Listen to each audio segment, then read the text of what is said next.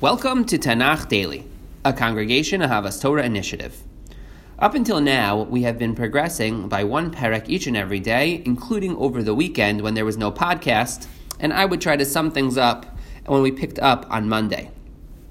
Now that we're in Sefer Shmuel, though, I'm realizing that this is not really the ideal pace, particularly for Sefer Shmuel. This is a learning process for me, and so I think going forward, what we're going to do is progress 5 days a week and then pick up on Monday where we left off on Friday. I know that this has some trade-offs, and I appreciate that this will be very welcomed by many, but for some, this will not be a welcome change. I welcome your feedback in an email. Let me know how this works for you, but I hope that it's the right decision for the majority of people, and particularly in terms of how we're dealing with Sefer Shmuel. I think this is the program that's best for Sefer Shmuel, and so that's how we're going to proceed.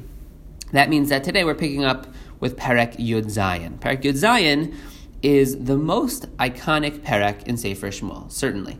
It's the story of David and Goliath, David and Goliath. The perek opens with Bnei Yisrael about to do battle with the Plishtim, and the two armies are camped on adjacent mountains when Goliath comes to Bnei Yisrael, and he says, he gives them a pretty good offer. He says, look, rather than us fighting and spilling a lot of blood, why don't you send someone to fight just me, one-on-one? And if I win, Bnei Yisrael will be subservient to me, and if this person wins, then the Plishtim, we will be subservient to you, Bnei Yisrael. And it's a good option. It's a great way to avoid a lot of bloodshed. The problem is, no one wants to fight Goliath, because he is massive, he's huge, and he's an incredible warrior. He's covered in this very strong armor that covers much of his body, and so nobody wants to fight him. And the fact that no one from Bnei Yisrael is willing to step forward reflects very poorly on Bnei Yisrael. We look frightened and weak, and Goliath makes matters worse by cursing Bnei Yisrael and then cursing the God of Bnei Yisrael. So it's a dramatic and it's a scary moment. And then the story kind of pauses, and we learn that David was back home tending his father's flock. We learned, parenthetically, that David spent some time with Shaul and some time at home, so he's now during one of those periods where he is back home. And David's father decides to send him to the military encampment of Bnei Yisrael to go and bring provisions to David's three of David's older brothers who are there fighting at Shaul's side. David arrives at the camp, and he overhears Goliath making this same proposal, which he would apparently would continue to do, perhaps daily, and with that proposal, kind of making a mockery of Bnei Yisrael. David then inquires further, and he learns that Shaul had promised that any man who would kill Goliath would be handsomely rewarded, including being able to marry Shaul's own daughter. So you see that Shaul is rather desperate to try to resolve the situation. And at this point, David's brothers notice that David is kind of inserting himself into these affairs. And his brother is quick to tell him off and to say that David is being irresponsible and that this is not his place and that David must only be here to satisfy his own curiosity and a desire for entertainment. And so his brothers really dismiss David here. And one gets the sense from this encounter between David and his brothers that they're not just concerned for David's well-being and they feel like he's too young to be at the battlefield, but one gets the sense that there's real resentment between David's brothers directed towards David. Rabbi Amnon Bazak, he notes that this story is meant to echo another story in Tanakh. Where else do we have a father send a young, uniquely special, gifted brother to go check up on his older brothers who are not so happy to see him? Yes, bingo. This is quite deliberately constructed to resemble the story of Yosef and his brothers. There are, in fact, many other parallels between these two stories, both on the narrative level, kind of the broad, contours of the actual story, and also on a literary level. There are literary allusions to that story. And I think that the literary allusions, the general allusion to that story is meant to alert us to a similar dynamic present between David and his brothers as was present between Yosef and his brothers. David, of course, was chosen by Shmuel and not his brothers, and he was chosen in front of his brothers. And we seem to get a glimpse here of a sense of animus that is directed towards David as a result of his being selected in the place of his brothers, which is an interesting insight. Moving on in the narrative, as we know, David decides that he can handle Goliath. He wants to go and fight him, and he tells Shaul, who he knows well, right? We know from last parak that he's been serving Shaul. He tells Shaul that he wants to go and to fight Goliath. And initially, Shaul discourages David. He says, David, you're too young. Goliath's been a fighter his whole life. He's this warrior. He's this huge person. He's this hulking individual. And so Shaul discourages him. But David insists, and he said, no, I've killed big animals, wild animals, in order to protect my flock. And Hashem, so I have the experience. And also Hashem will be with me. Just as he was with me then, he will be with me now as I take on Goliath. So David expresses a great sense of faith. Shaul says, very well then, but at least take my armor.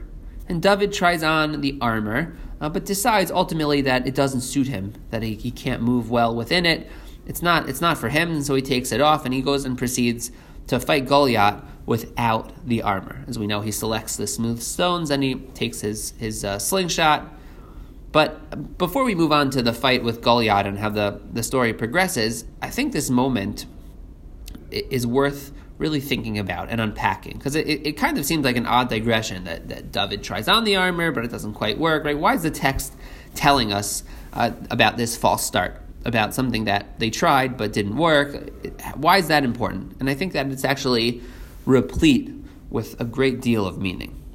So let's think about this. Firstly, it's a moment of just great dramatic irony, and we know the book of Shmuel is just interested in being.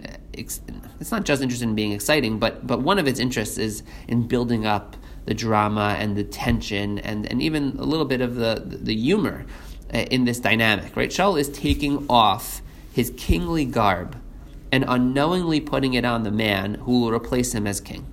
And so as the reader, we feel that tension and that sense of humor in that moment, that Shaul is kind of forfeiting the kingship right now to David. And placing garments on other people is such a loaded gesture. Firstly, picking up on what we were saying before, think about Yosef receiving the ketones pasim from Yaakov, the colt, the tunic, the multicolored coat that he received from Yaakov. And then, of course, later on, we have Paro, who also puts clothing on Yosef when he becomes the viceroy.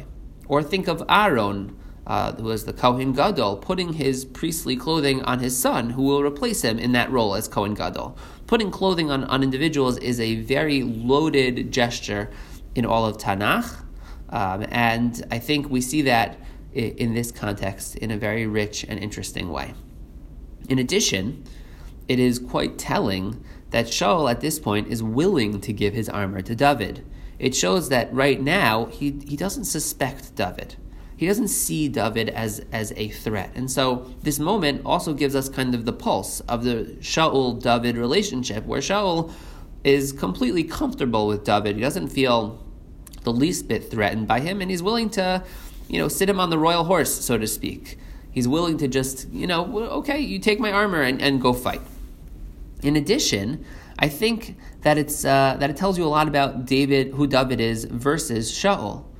It's this very symbolic moment where David is saying to Shaul, you know what, your armor doesn't suit me. Right? All this fancy, elaborate armor that you gave me, I don't need it. I'm just going to rely on my faith in Hashem. And so it's a kind of a contrast between David and Shaul as well. So there's so much here in this seemingly unnecessary moment. Let's continue. So, David goes ahead without the fancy armor. He picks up smooth rocks from the river and he goes to fight Goliath with his slingshot. Goliath thinks that this kid is a joke, and he mocks David. And then David, of course, as we know, ends up killing David with the slingshot, shooting one swift rock at Goliath's head. David then chops off Goliath's head, and the nation, feeling emboldened by this incredible victory, charges ahead at the Plishtim, who flee because they're quite afraid. Their big, strong hero was just brought to his knees by a young man, and so the Plishtim flee, and there's a great triumph here in this battle for Bnei Yisrael. And the parak ends on a bit of an odd note. We hear Shaul asking his general, the son of whom is that lad who killed Goliath? Kind of asking who is he, but asking who his father is. And then Shaul asks David himself, who is your father? Shaul asks David himself, who is your father? And so it's this kind of strange conclusion because it's as if Shaul never met David, which prompts people to think perhaps this parak really came earlier, or all sorts of questions about how we fit this together. But I think that there's a simple answer here, and that is, what exactly is it that Shaul is asking? Shaul is asking, what's the lineage, what's the pedigree of this David kid? Where does he come from? What tribe? Which is to say, why is that important? It indicates to us that suddenly Shaul is concerned about David's pedigree, and he's waking up to the possibility that David could actually be a threat to Shaul's rule, right? Far from just handing him over the kingly armor, now Shaul is actually waking up, and he's saying, wait a second, where's this kid from? And so the parak ends on a kind of ominous note for Shaul, who learns that David is the son of Yishai, a very respected individual, Beis Halachmi, from Beis Lechem. Beis Lechem is in Yehuda, and that makes David an excellent candidate for the kingship. And, as we can presume Shaul realizes, it also makes him a great threat to Shaul's kingship. That's it for today. Chazak ve'ematz, and happy learning.